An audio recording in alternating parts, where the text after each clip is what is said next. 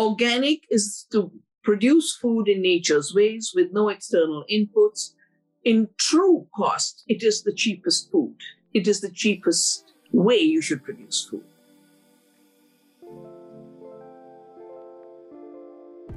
Welcome back to Reconditioned with me, Lauren Vaknin. So, oh my gosh, I'm just absolutely blown away by the episode I've just recorded with Dr. Vandana Shiva. She's honestly the most extraordinary being. So there was two facets to it. Firstly, just the depth of the work she has done in environmental activism when it comes to campaigning for food sovereignty and bringing truths to light about big and corrupt corporations like Monsanto, who she's become their most well-known opponent. But then on the other hand, she's just this connected being who's concerned with the interconnectedness of us as beings, of us with the planet. And as a quantum physicist, she has such a deep understanding on a metaphysical level about what that really means, that there is no separation. Anyone who understands even the tiniest bit about quantum mechanics, and I am by no means an expert, but I can understand what we're learning about energy and what has always been true to me intuitively about energy, we understand that there is no separation.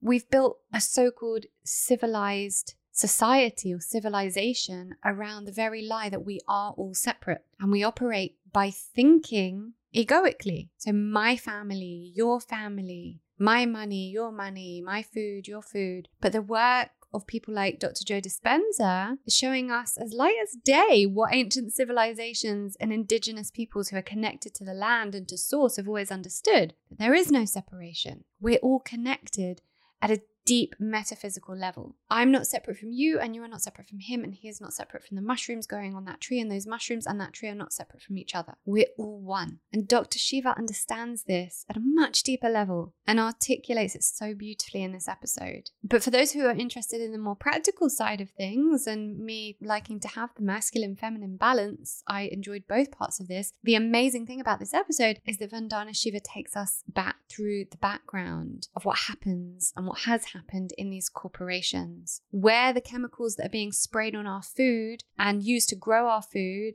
and are destroying our health have come from, who owns them and why, the entire background of the link between big chem, big pharma, big tech, from a real inside perspective. All the things I'm called out for as misinformation. She takes us through all of it exactly and explains in black and white how and why it happens and what that means for our health and our soil and the health of our planet and what we can do, most importantly. You know, she's been hired by the UN, every organization you can think of when it comes to environmental challenges. She really is the authority on this subject of who's connected to who and why and what, and she would be the first person I listen to when it comes to this subject. So it was really great to just hear it from the horse's mouth and just to see her passion as she spoke about it. No conspiracy, no bullshit, just the pure facts, light as day. So you can hear where your food is coming from, what is on it, why chemicals are being used to grow it, what it's doing to you and what it's doing to the planet. So I'm not going to blabber on any more about this because obviously she tells it much more articulately, and I'm excited for you to hear about it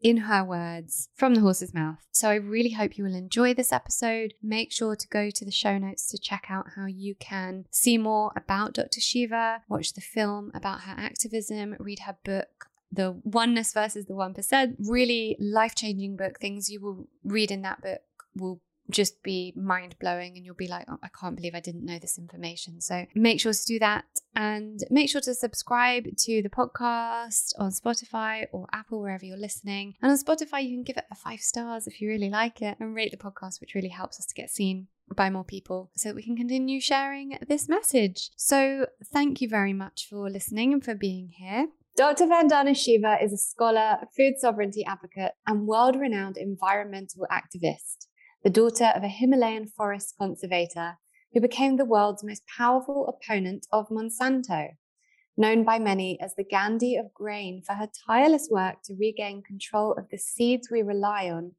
out of the hands of big corporations and back into the hands of the people. Dr. Vandana Shiva, I'm so honored to have you here. My pleasure. So Well, I'll start here. Coincidentally, last week I interviewed Jo Fairley, the founder of Green and Black's chocolate.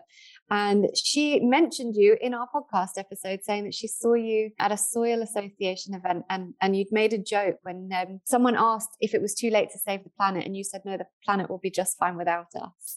And she shared that, and it was just coincidental because here you are this week. So I have so many questions and so many places I want to take this, but I always start by asking the same question, which is, what have you done so far today to support your wellness? Well, today I walked in the garden my mother planted. I have meditated a bit, I've exercised a bit, eaten a meal with my family, and had a very relaxing day, but also very troubled by the fact that this is peak of spring. We've just celebrated the Spring Festival, and there is no spring because this unpredictable weather events are becoming more and more predictable. Personally, I've had a good day.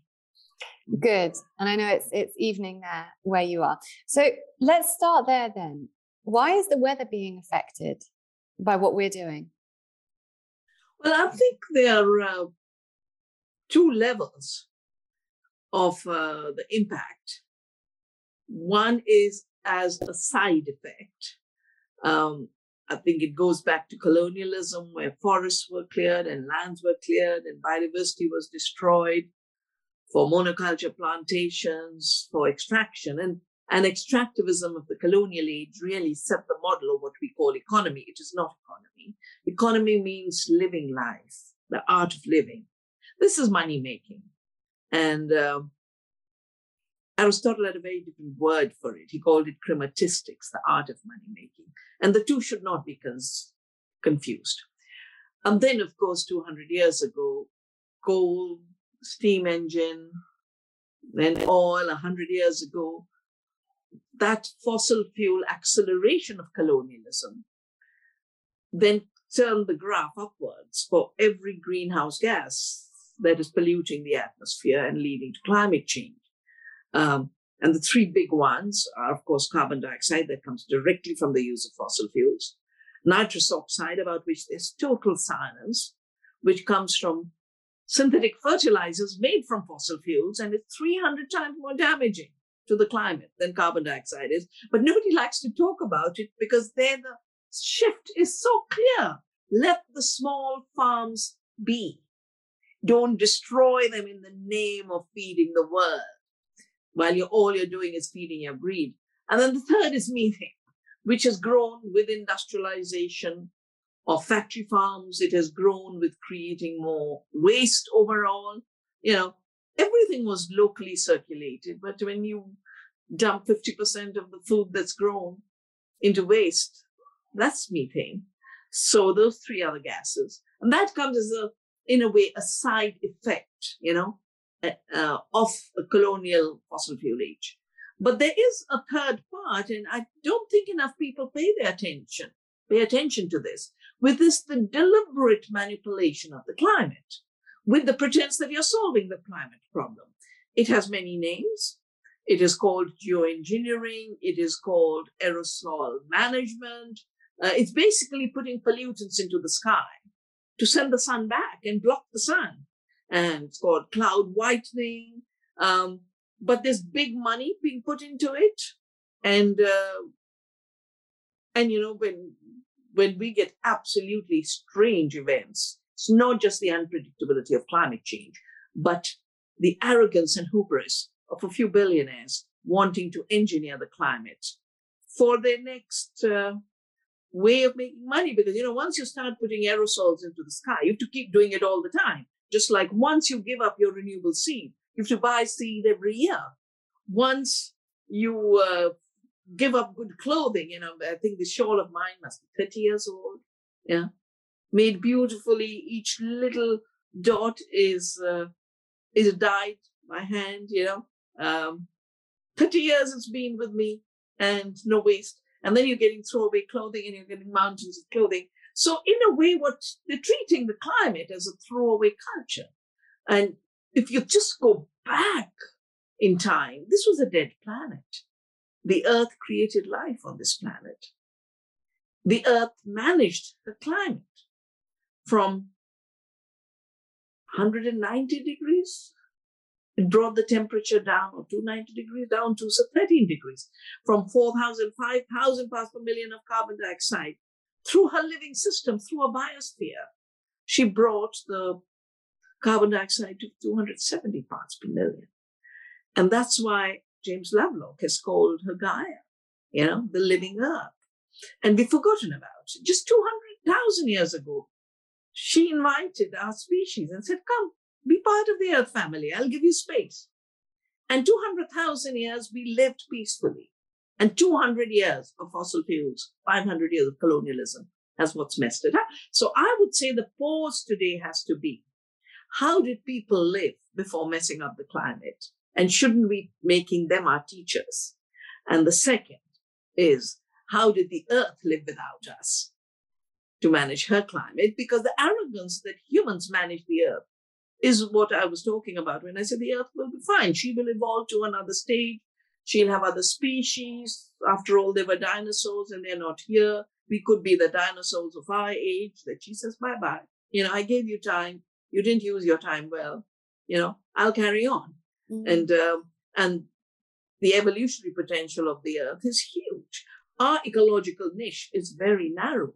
And that's why the 200 years fossil fuel arrogance of industrialism and the 500 years of brutality of colonialism must end in order to start finding the true solutions to climate change.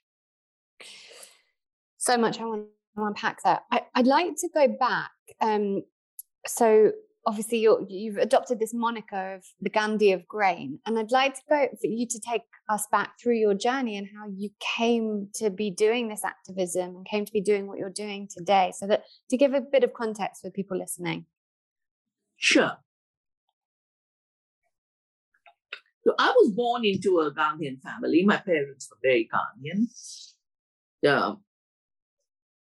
So I grew up with that philosophy. But when I saw the first forest disappear in 1970s before leaving for Canada, that's when I realized I can't take things for granted, like they say, the sun will rise tomorrow. We know that, I grew up thinking the forest will be there, and then the forest wasn't there. So I started to look around and looked for a movement I heard about called Chipko, which means to hug. And my activism was really born of my volunteering with the Chipko movement through the 70s, throughout that decade. I was doing my PhD in Canada, but I would come back every summer and every winter and volunteer for a month or two. It was my university of biodiversity, of ecology, of activism, of Gandhian activism. So what were the women doing? They were saying, we're going to hug the trees. You'll have to kill us before you kill the trees. We'll come between you and your axe and the tree, which gives us life. Having been groomed with that, we, of course, participated in many, many movements. Gandhi had a beautiful word for it. And he didn't just call it civil disobedience. He called it satyagraha, the force of truth, living your truth for the earth, living your truth for life. And so, when they said they wanted to own the seed, I said, no, you won't. We'll do a satyagraha. And it was a different time. The Speaker of Parliament joined us and MPs joined us. These days, they're all lobbyists. They're all living off the crumbs of the big billionaires. But that time we had sovereignty, and they came and we declared a seed satyagraha. We will not obey. What is satyagraha? That when laws and rules and policies become brutal and start to destroy life, you have a duty to not obey, because you have a duty to obey the higher laws of your conscience and your life. So the crude and pathetic and brute laws made by the greedy and the powerful are worthy of not obeying. And then, they try to shut down India's such a rich food culture. Every part has a different cooking oil. And then the GMO soya lobby said, oh, we could dump so much GMO soya there. And overnight, they banned our oils. 50 lakh, 5 million cold-pressed honeys were made illegal. And then the poor women from the slums said, we can't drink this or eat this soya oil. Our children won't eat. They go to bed crying, bring back our mustard. I said, give me a week to study what happened, because I don't jump into activism. I go into it with deep knowledge of what am I doing and what are the forces I'm up against. And so I studied the GMO soya lobby and what they were up to. And then I made a commitment to the women. I said, yeah, we'll do a satyagraha. And we, in the heart of Delhi at Connaught Place, we did a sarson satyagraha, the mustard satyagraha. And then I called the chief minister to receive the first bottle of the oil of disobedience against a law that was forcing us to drink GMO, cook with GMO soya oil. And we had the president's wife participate in these things. Lots and lots of movements and satyagrahas against the patenting of life, because we deeply believe life is not an invention of a Monsanto. In fact, my work on seeds and patenting, I guess, is what's given me that label of Gandhi of grain. But I do feel it's an ontological error to say a Monsanto invents a seed. All they do is put a toxic gene through a gene gun. Now that is pollution. It is not creation. And this much of a mind I do have to know the difference between pollution and creation. So let's go there then with Monsanto. Let's talk a bit about pesticides. I think what I find when I'm talking to people about health and the importance of organic food is it almost sometimes comes across that, oh, it's a bit prissy to eat organic food. It's just, only rich people can. And yet everything we're putting into our bodies that is grown using chemicals, GMO foods, is essentially harming us. So can you take us deeper there and talk about the harm that GMO foods are doing, that pesticides are doing, and what happens to them at a genetic level and what happens to us as a result of it, and who's controlling all of that? Well, let me take a step back on this myth that organic is for the rich.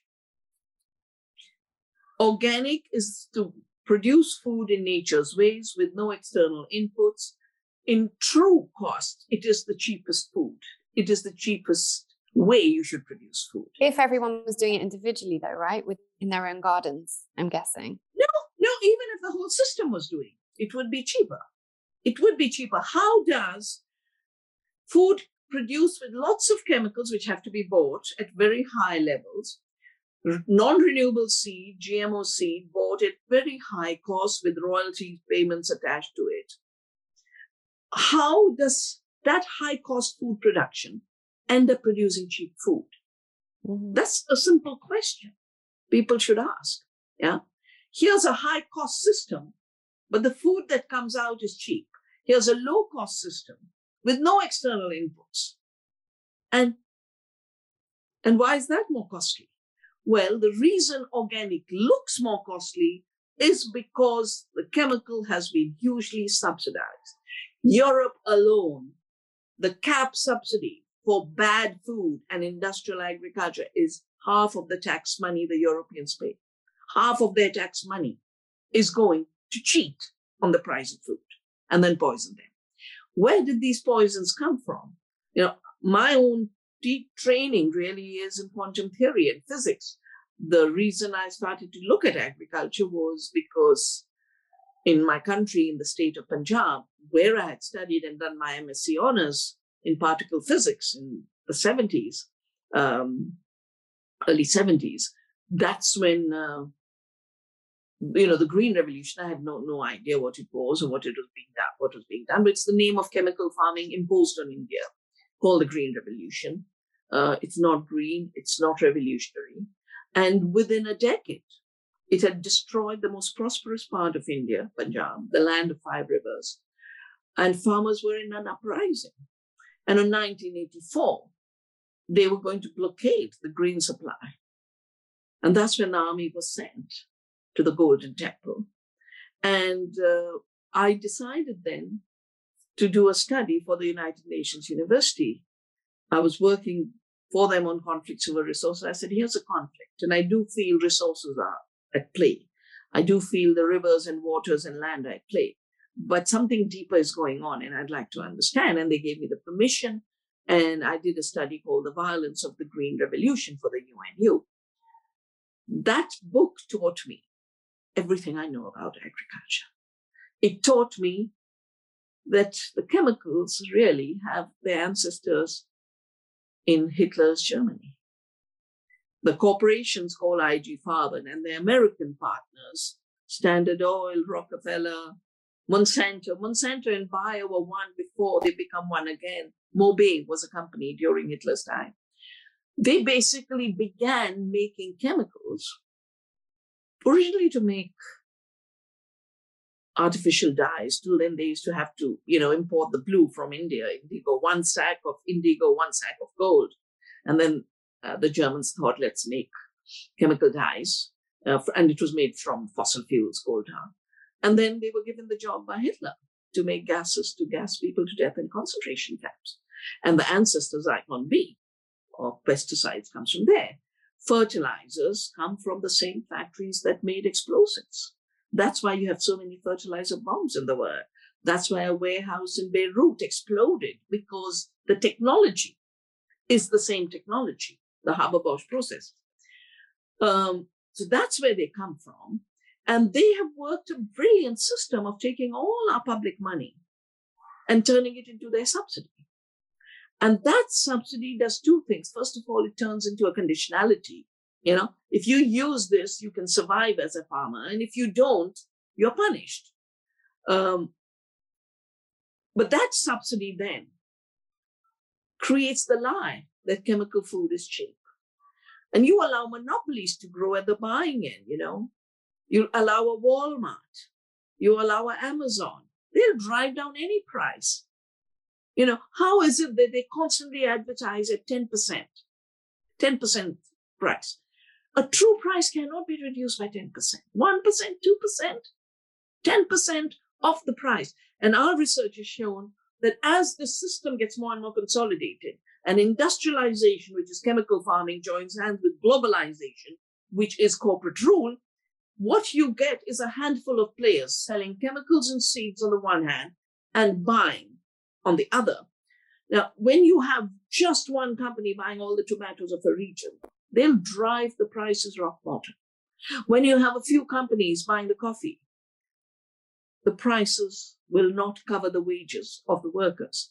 5% of what a consumer pays goes to the producers and the farmers in this industrialized, globalized system.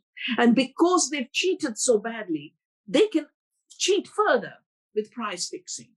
And therefore, the only system in which you pay the true price is when you're eating local and organic. Then whatever you're spending money on goes straight to the farmer.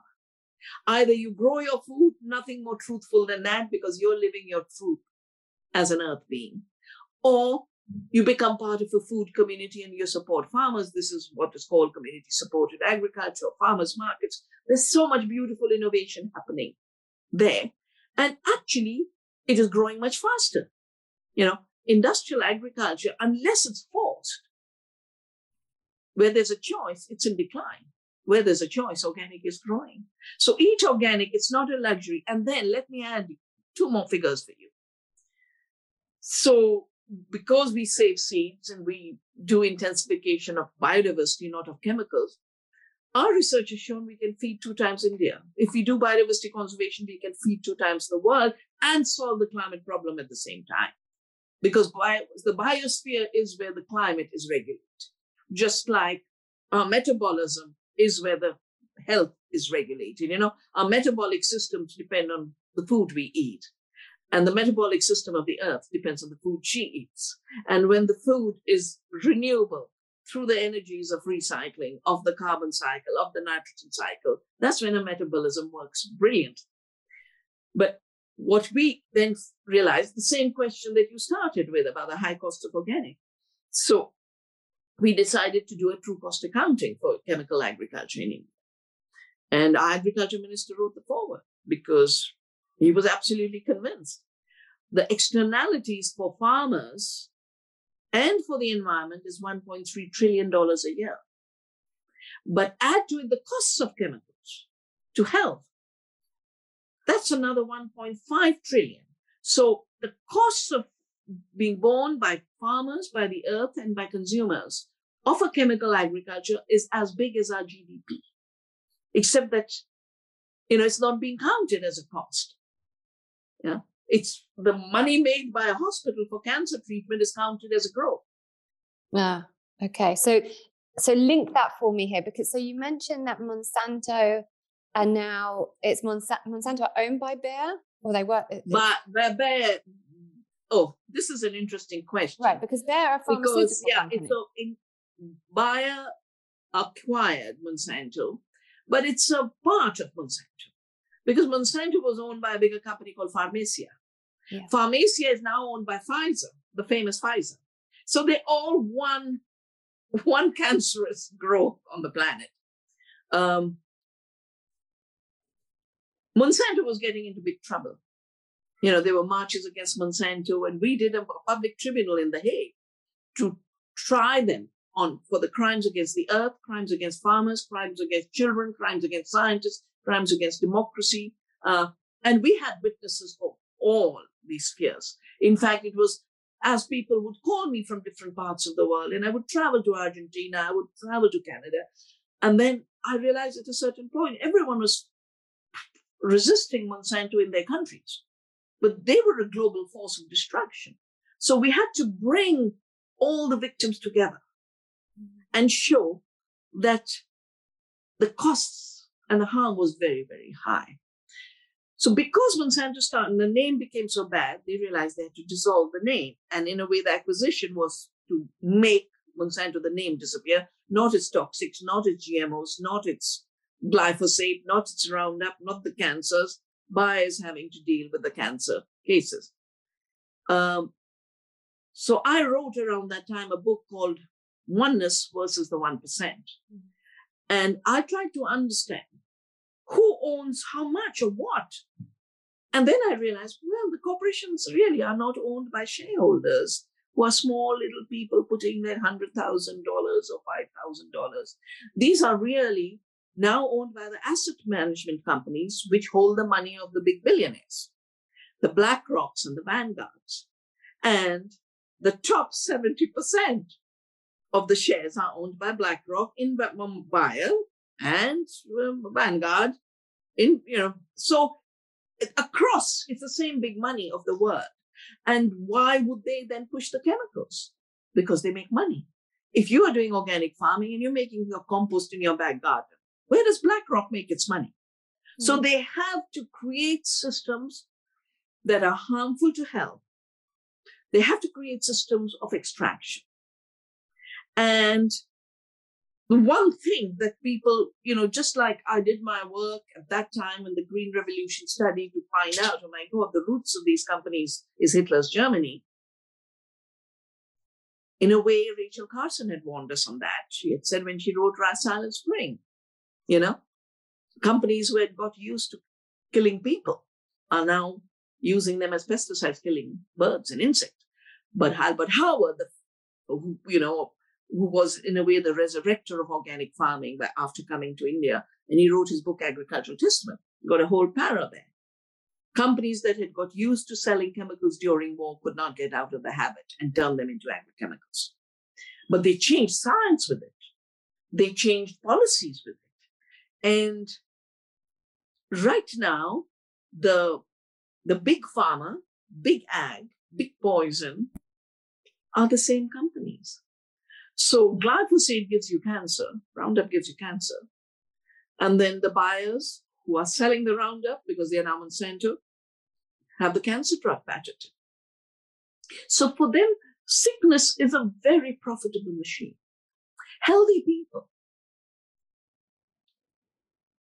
do not serve them. Healthy people are good for the healthy people. A healthy planet is good for the healthy planet. But a sick planet and sick people is where profits and growth happens for the corporations. And that's why the basic logic, the basic processes are totally inconsistent with each other. Life requires regeneration, recycling, healing. Profits require sickness, extraction, dumping, throw away. And poison is so profitable. And more of the same. They're resistant to the change that is needed for an evolutionary process, I'm guessing, because that's why they say resistant. Yes. One of the things I realized when I started to work on following WTO and globalization and the patenting and intellectual property and agriculture treaty and sanitary and phytosanitary measures, all the rubbish that goes into calling it free trade, I realized that just like colonialism, current globalization, through violence, forbids the good thing and forces the harmful thing. I'll give you a very simple example. So there's this treaty called the Sanitary and Phytosanitary Agreement in the World Trade Organization. This is the treaty that allowed them to shut down our virgin cold press oilments, because they're unsafe, but the solvent extraction plants using neurotoxins are very safe for you. I remember old women used to bake cakes for hospitals in England. And the sanitary and phytosanitary rules forbade them, say that home-baked bakeries are dangerous. Industrial food that makes you sicker is safe. So the very idea of what's clean, what's safe has been redefined so that you can totally erase and push to extinction the healthy options. I mean, it is because I've had to travel the world before the COVID time. I remember I was called by Hawaii for their launch of a GMO-free Hawaii campaign. And, the first time around, I said, grow your gardens, For me, it's such a revolutionary idea. Grow your food, grow your garden. Next time I went, I couldn't believe it. There was a new ruling that required children to go into their compost pits and their gardens with moon dresses, the kind of, that everyone's having to wear now with the COVID. Because we made this very ill-defined idea that every insect is dangerous for us. Every living organism is dangerous. But life is living organisms. Life is microbes. We are virobes. We are biomes. We are not human. We are marginally human. We are primarily other beings. Mm-hmm. And therefore, to create this fear of other beings and say exterminate, use the poison, use the herbicide, use the fungicide, coat the seeds with neonicotinoids, this has, it's out of the fear that was created by distorting our understanding of the world that you have this treadmill, chemical treadmill book, And of course, the profits don't stop because in my many, many years now, farmer used to use 1 bag of urea. Now they're using 20 bags of urea. They used to spray once a pesticide. Now they spray 40 times in a season.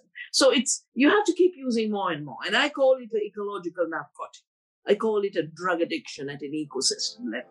I'm so excited to be working with Block Blue Light again. You guys know I talk about their blue light blocking glasses a lot, but I actually have a new reason to talk to you about them now. So a lot of you know we're renovating our new house at the moment, and we have decided to go ahead and kit out our entire house with anti-blue light bulbs because of how damaging modern lighting is to our health and our sleep. We wanted to change everything modern houses usually have that we never question, but that are actually really detrimental to health. So in this case, things like not having dimmers because they release such high EMFs, electromagnetic frequencies, or not having LED or fluorescent lighting anywhere, which seems crazy to everyone because that's just what we're used to.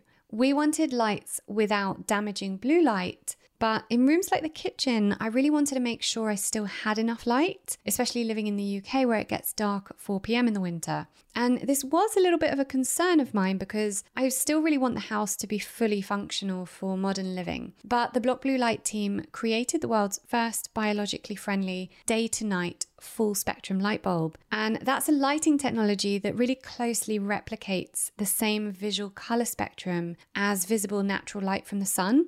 And this sort of exposure to full spectrum light will increase energy throughout the day, and it uplifts our mood and increases overall well-being. And of course, these lights are super low EMF. And low EMF is something I've become hyper aware of in recent years, and something we're really trying to focus on with this house. So for rooms where we don't need lights that are as bright, we've opted for their amber light and taken their advice on things like having floor and table lamps. So after dusk, we'd only have lights at eye height because our ancestors would have only had firelight after dusk, right? And no overhead lighting. And we know that when we mimic our natural states as much as possible, our health thrives. And we wanted to make sure we did this with our new home in every way we could. So they also created the first ever blue light free reading lamp that attaches to your book, and it has 3 brightness settings, but no blue light whatsoever. So it won't damage my sleep in any way, which is life-changing for me because I read in bed every night. Now, this is the 3rd season Reconditioned have teamed up with Block Blue Light because we all know that healthy eating is essential and all of that great stuff, but not enough people know of how important reducing our exposure to EMFs is. And I really want to continue sharing this message. Sleep optimization is key to health, and these products really maximize that. So you can go ahead and use the code LV20 at checkout on blockbluelight.co.uk for 20% discount across the entire range. Thank you so much to Block Blue Light, and now an uninterrupted episode. I mean, yeah, there's just so much I want to ask you from that, and I don't know where to start. I want to talk a bit about at the risk of being chucked off Spotify now that we are having this, misinformation policy, Bill Gates, because, we hear all these things, about him and his ideas and his big ideas to with kind of controlling populations and GMO food. I'd like to know, what is Bill Gates's role in food, and does he really have a monopoly of our food, and generally what is controlling us right now? Because I like to try and think of things in a way of not kind of dehumanizing people based on, again, misinformation. How do we know what's misinformation?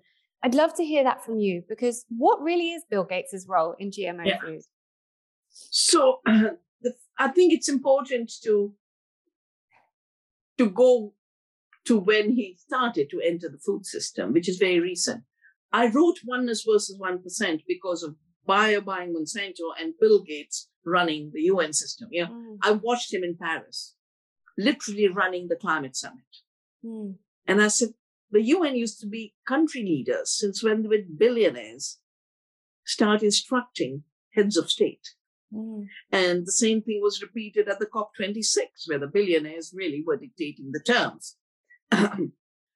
So Bill Gates was primarily, of course, in computers and Microsoft, and my book, Oneness versus 1%, I went back to, he didn't write the basic program. It was written by 2 college professors. He didn't write the Office program. It's also written by someone else. So he basically, he took what was there, either in the public domain or at very low cost. He got into climate in 2015. And then he started to hustle his way into agriculture. I have a book called Soil Not Oil, where I've shown how 45 to 50% of the greenhouse gases come from a chemical, industrial, globalized agriculture system. It's about 12, 14% in the production end, another 20% by destroying the Amazon and the rainforests of Indonesia for palm oil and GMO soya, another 20% for processing and destroying good food and turning it into ultra-processed food and packaging it in aluminium and in plastic and moving it thousands of miles. And this is all UNFCCC data, and then another 4% of waste. So the connection between climate and food is there, but it's a connection between an industrial agriculture. So Bill Gates worked out how he can enter a hyper-industrialization of food and move that as a climate solution. So we have a book coming out. I think on the 11th it will be released. You can go to the website, or I can send you the links to the book release. It's on philanthrocapitalism and the erosion of democracy. And this book is co-authored with me by every movement that is addressing different parts of the Bill Gates financing. From the fake food system. Silicon Valley is pouring money into fake food. That's where they see they can have the patents. Just like Monsanto thought they could get patents on seed, the billionaires from the tech lobby are wanting patents on food. Like when you say fake food, do you mean like these fake burgers and stuff like that? Is that what you're referring to? Yeah, I mean food that didn't come from the soil and didn't grow with loving hands, and you can't recognize this is a cabbage and this is a carrot. It's anonymous. Its sources are anonymous. And I'll give you a little bit of that. So the food issue, of course, health, total control. Geoengineering, I talked about it, the weather modification by choice and intent. There's a whole chapter on geoengineering. But I'm writing my new book, and a large part of it comes from this book. Of Bill Gates. To avoid climate disaster by Bill Gates. So it's not about issues of, this is Mr. Bill Gates' point of view. He's put it down in black and white. There's a publisher who has committed themselves to pushing his views. I stand with animals, yeah? And I have avoided tractors on our farm because they are fossil fuel, and tractors are heavy machinery that destroy the soil. He says these must disappear. What does he say must grow? Synthetic fertilizers, which are a big part of the climate problem, a very big part of the dead oceans. The only reason oceans are dying is because of runoff of chemical fertilizer. You pour urea into soil, you will just see the mycorrhizal fungi shrivel and die. The earthworms disappear. It's a killer of the soil, of the water, of the atmosphere. And here you have its promotion. I am happier than I look, it says. I'm happier than I look in front of a fertilizer plant. Mr. Gates, in 2021, for you to celebrate a war chemical as the future of humanity, as a solution to climate change, something is wrong. And, I also, I'm sitting in what became the Research Foundation for Science, Technology and Ecology. When I wanted to give up my job, my mother was very generous. She said, don't even hesitate. Because I said, I don't know where the funds will come or where will I pay rent? What will I do? She said, take the cow shed. So I'm sitting what was my mother's cow shed. I've grown up with cows. Yeah. And our cows don't stink. The methane comes from the bad feed you give your cows and concentration in concentrated animal farm operations. He says the reason there's methane is because the cows have forced dumps. Now, I feel sad that someone with so much money has the power to totally distort science. Yeah? And that is harmful for the future of humanity. It's harmful for the future of the planet. And given the kind of domination of the digital control, the social media, this kind of distortion just spreads. Yeah. So I keep plodding along with my love for the seed, and I care for the seed, and my love for the cows, and I take care of the cows, and don't fall for, it's interestingly, the total falsehood from the billionaires are never called misinformation. They're absolute lies. They don't qualify for misinformation. It's misinformation. to say the cow is the problem. Mm. It's a misinformation to say urea and fertilizer is a solution. Yeah, this whole misinformation thing has become such a problem. I've just, we're going through this thing with Brené Brown now, removing her podcast from Spotify because Joe Rogan's episode with Dr. Robert Malone and Neil Diamond, who apparently, you've just mentioned BlackRock, apparently Neil Diamond's music is owned by BlackRock. So, and he's removed his music from Spotify because Spotify didn't censor podcasts that speak about the COVID vaccine, the COVID injection, let's call it.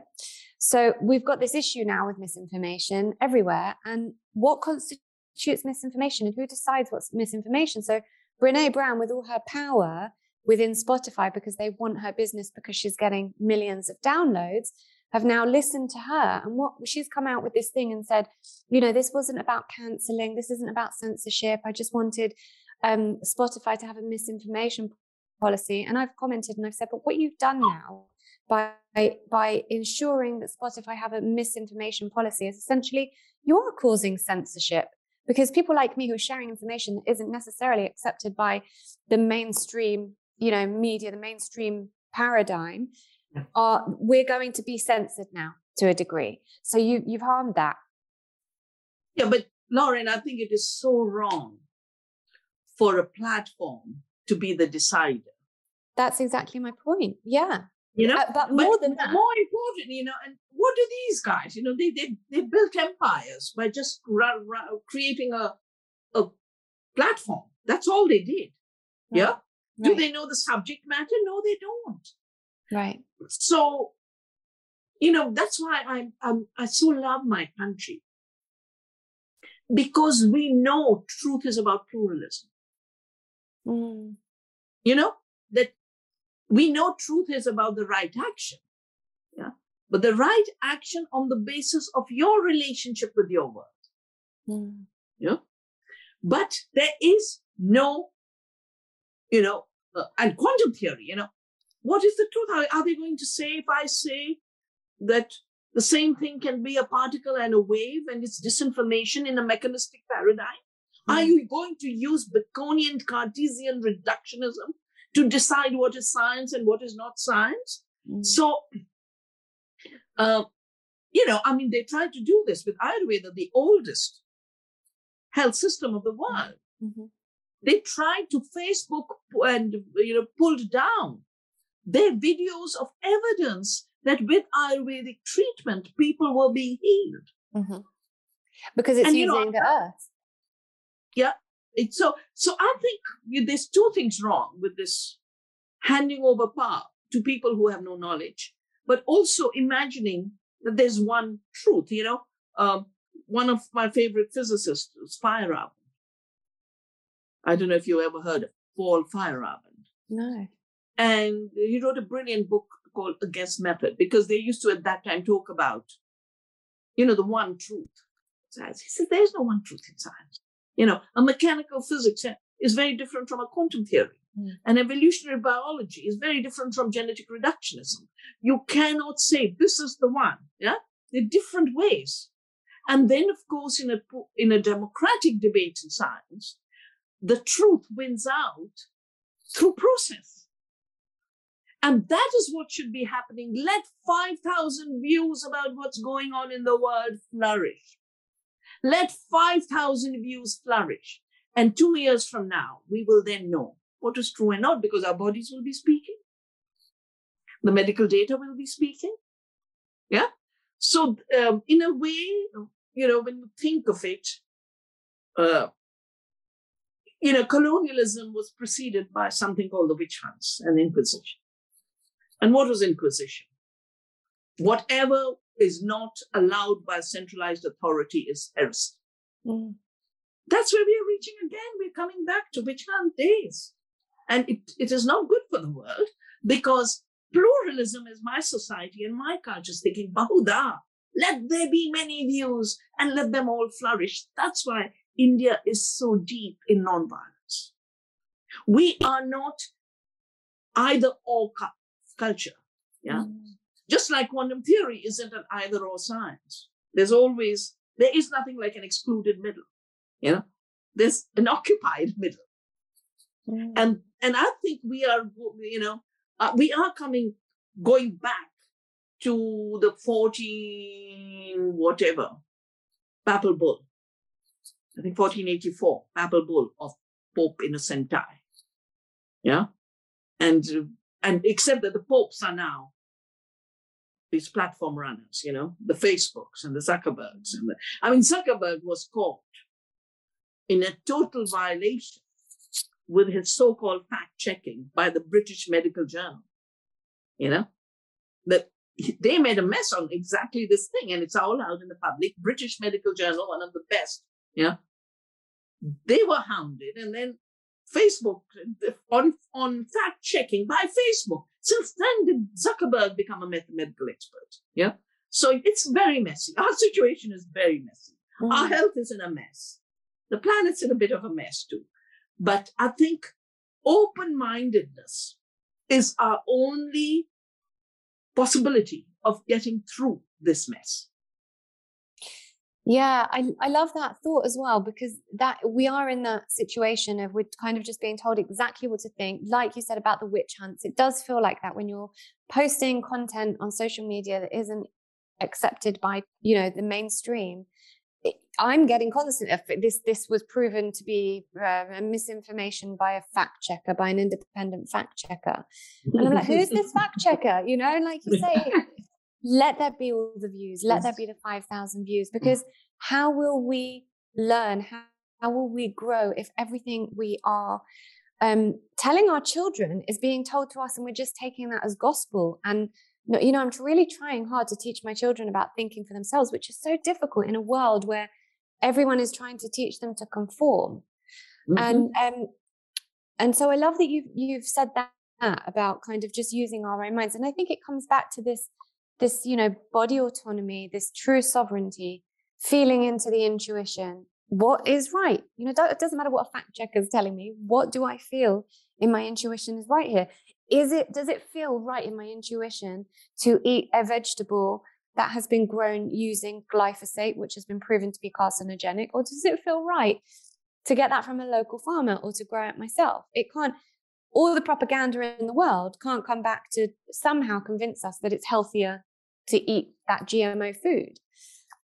What's your, so I know that Monsanto had to pay out, was it $289 million on that lawsuit against the man who claimed that that glyphosate. That's one. They've had to pay for 4.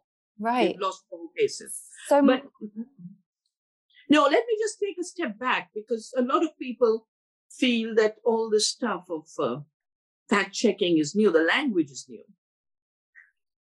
But, Monsanto came into my country without going through the proper statutory obligations of approval, and that's why I say they came illegally, and I sued them. And I was threatened by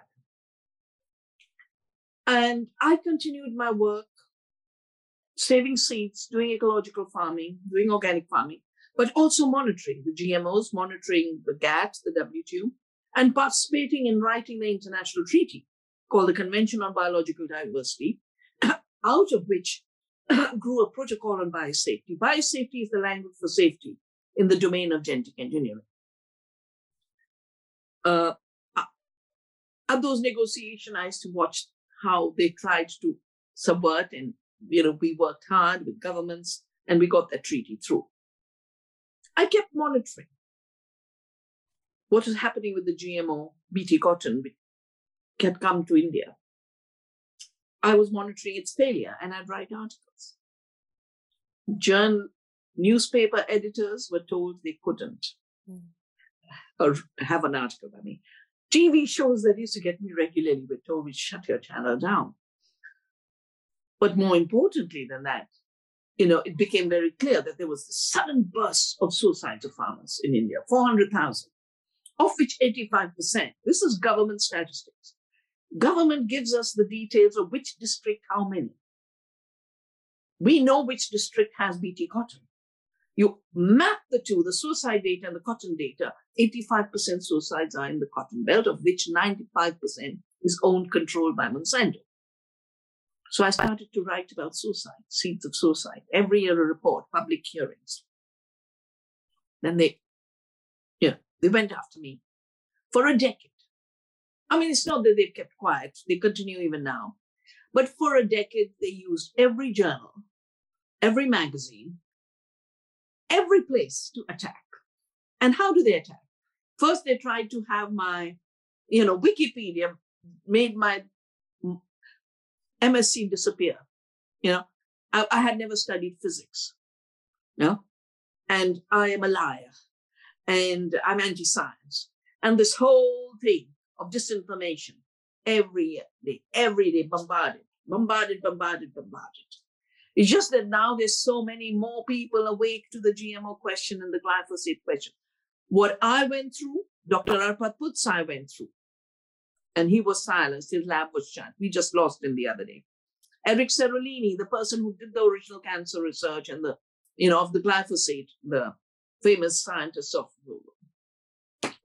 of France, they did the same to him.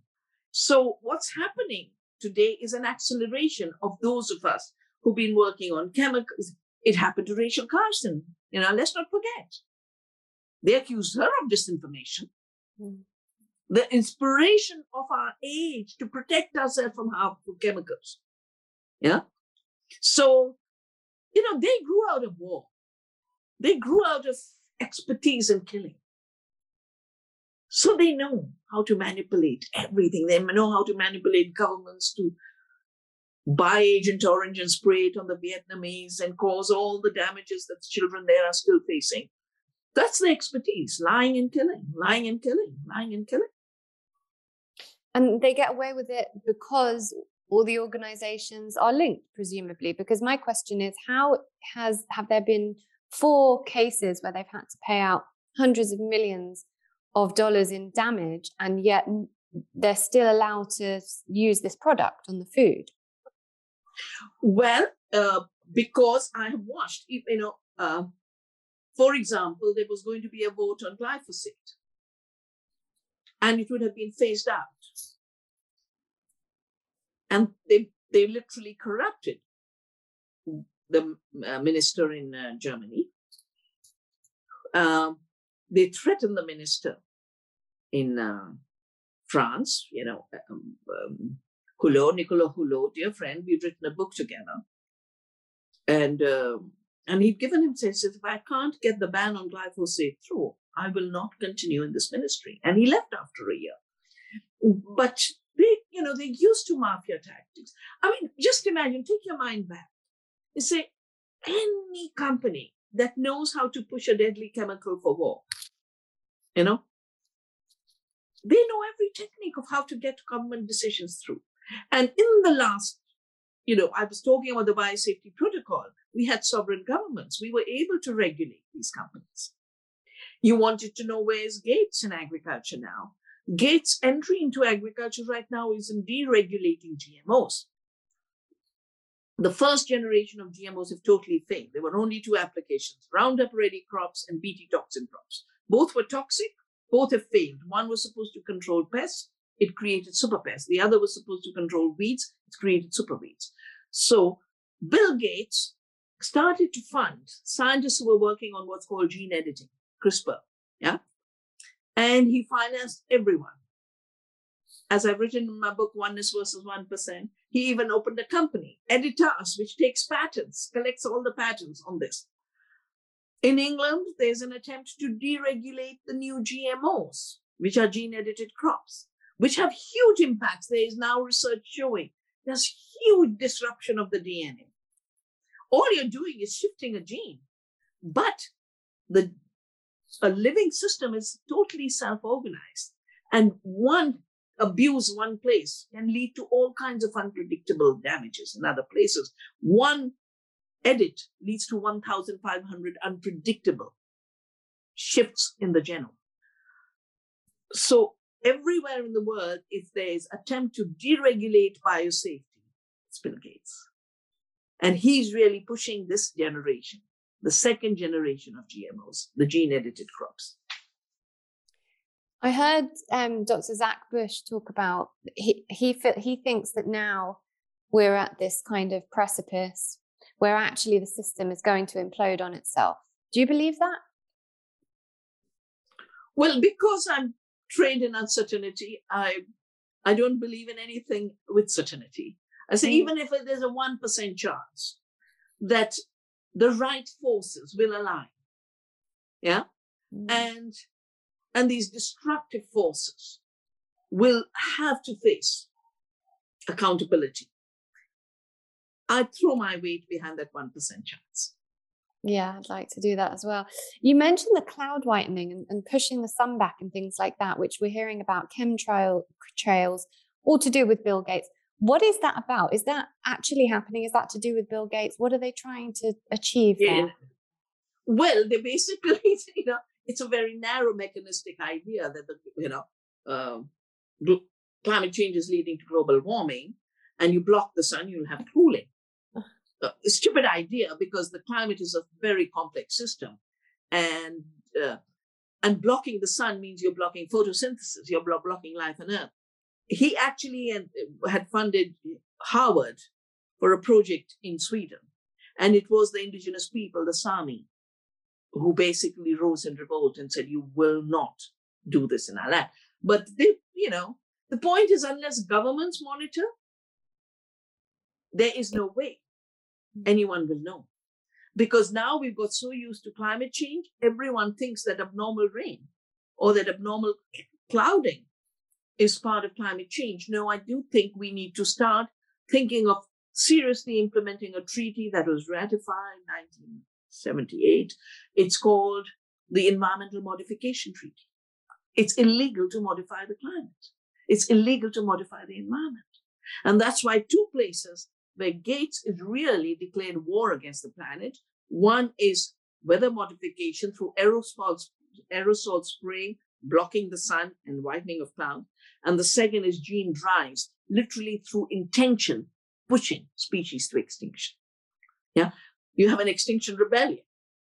They should be, and both of these are linked to defense research. Yeah. So they are about weaponizing the climate and weaponizing biodiversity. So we are, the mindset is a very damaged mindset that really sees no limit to arrogance and no limit to power and no limit to greed. And that's actually a mental sickness, if you were to ask me. A normal human being would say, where do I draw a line? How do I not harm? Especially when you're talking so much about climate and the environment. At least learn a little bit from this beautiful earth. Learn something from her to live according to her laws.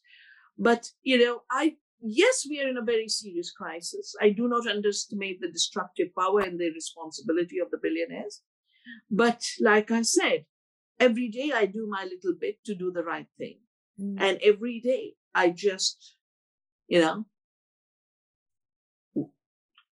put my energies for new alliances to emerge, And I don't believe the alliances are purely human alliances. I think we have so much in the world to support us. I agree. And yeah, it's a shame, because what we're seeing is that the way people are being kind of goaded into thinking, and when you say, the earth supports us, the earth has given us everything we need, and yet you talk about Ayurveda or homeopathy, and that gets spread as misinformation, and you can't possibly support your body with that. You need a vaccine, you need a chemical, you need a drug, and that's really difficult. And so I like doing podcasts like this, where we're talking in a way that gets the cogs turning in people's brains, gets them thinking, oh, okay, here's the background to that. Now I've got the background, and it's not just, because in England, every time you post something, you get the NHS pop up that says, NHS guidelines about COVID and about, this and that.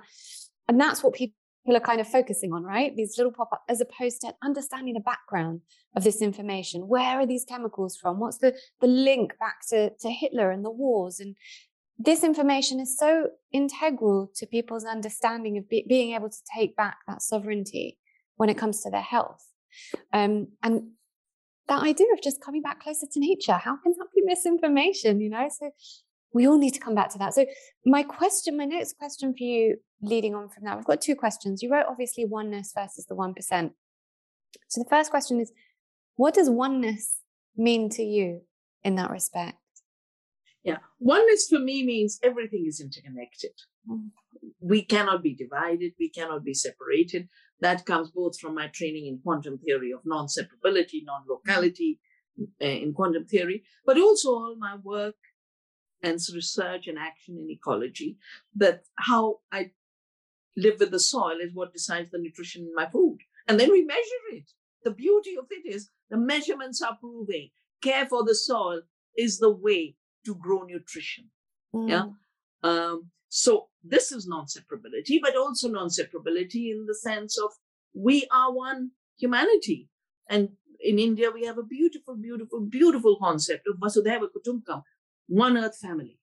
One earth family with the trees and the worms, all our relatives, exactly how indigenous people think about it. And I've dedicated my life to articulating both with our communities in the indigenous terms, Vasudhaiva Kutumbakam, but international. I talk about it as Earth democracy. The democracy of all life and its beautiful interconnectedness. But interconnectedness also means you have to understand that you should not do harm. Interconnectedness means that you have to know where the limits are, that you are not an absolute and you're not an atom.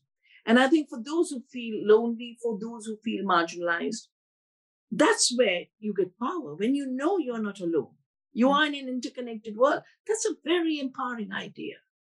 We're seeing that now. I know that I truly believe that these last 2 years, although there has been so much harm caused for whatever reason, wherever this did originate from or whatever the reasons for it, I have seen so much interconnectedness between human beings that have got so much divisiveness as well, of course, because it is, again, pitting against each other in this kind of, binary way of thinking. But I also am seeing so many people, and maybe it's just the people I'm exposing myself to, but this idea of unicity, of coming together as one, of, creating community. And my community and I have spoken about the idea of maybe this is pushing us so far out of our comfort zones, because if they don't let us live how we want to live and they're forcing us to do these things, maybe we have to go back and live how our ancestors lived. Maybe we have to create our own community and grow everything and raise our children together. Maybe it's pushing us to that. Who knows? But even the idea is bringing me closer to the idea of this oneness, of this unicity. And for that, I think it's had a positive benefit. Okay, so just my last question before we wrap up and just go into rapid fire is, for people listening, what can we all do at an individual household level when it comes to food and food sovereignty? Failing being able to have a garden, let's just say people are living in apartments or with very small yards or whatever it might be. What should we be buying? What should we not be buying? What should we absolutely not be eating? And what can we just all do at an individual household level? Yeah. So if you don't have the space for a garden or a pot in your windowsill, form a group of healing communities, and then make the effort. It will not come from a supermarket shelf. You'll have to make the effort to create a food community, link to growers and link to those who are actually growing food. The second is because there's an explosion of poverty and unemployment, and I know everywhere food kitchens and food, feeding the hungry. But I think it is also time for because people donate so that those kitchens can run. For those who donate to start donating to get healthy food to the vulnerable. We're not allowed.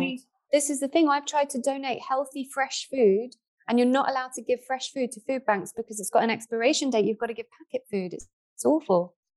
Well, that's exactly the sanitary and phytosanitary measures of food fascism that I talked about. That's where it is. The healthy is unsafe. The dangerous with chemicals in a horrible tin is safe. And this, we have a beautiful grassroots movement in India. We call it SWAST. A self-reliant, self-emerging health. And from the grassroots, the women are saying, we know what's healthy for us, and you will not dictate. You will not dictate. That's it. You will not dictate. Sovereignty. Sovereignty for each individual being. So I do a quick rapid fire round called All About You. And there's 5 questions. And the first one is always the same. So it's just fill in the blank. Wellness is? Being whole. Wonderful. A book you hope everyone will read?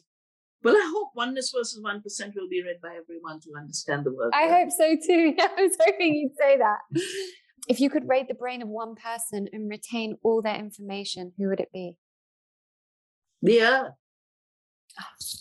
I love that answer. Okay, and lastly, when you're not the Gandhi of grain and you're just Vandana at home, what do you do and what do you like and what does that look like? I am just Vandana even when I do the actions that call me the Gandhi of grain. And there is no separation between my life as an activist and my life as an ordinary Vandana. It's seamless, it's interconnected. Beautiful answer. Dr. Vandana Shiva, thank you so much. I've gained so much from this. I've learned so much. I know my audience will have learned so much. We'll link everything to your books and everything else in the show notes. And again, thank you. I'm so honored to have you here. Thank you, Lauren. Bye-bye. Thank you so much for listening. I really hope you enjoyed the episode. And thank you also for taking responsibility for your well-being by listening to podcasts like this. It's something I really appreciate. And before you go, I just wanted to remind you to check out the Recondition Your Life Academy at laurenvakneencoaching.com. It's a 12-week course that I run 3 times a year for small tribes of like-minded women. If you love anything you're hearing here on the podcast, this course will serve you so deeply. Everything from inner child healing, divine feminine healing, and health optimization to how to find your purpose and how to find or cultivate conscious relationships, and so much more. Check out all the testimonials on the website from some very happy previous Academy members. The growth and healing available in this course really is unique. Just head over to the website and make sure to get your name on the waiting list for when we launch the next semester. Sending so much love your way.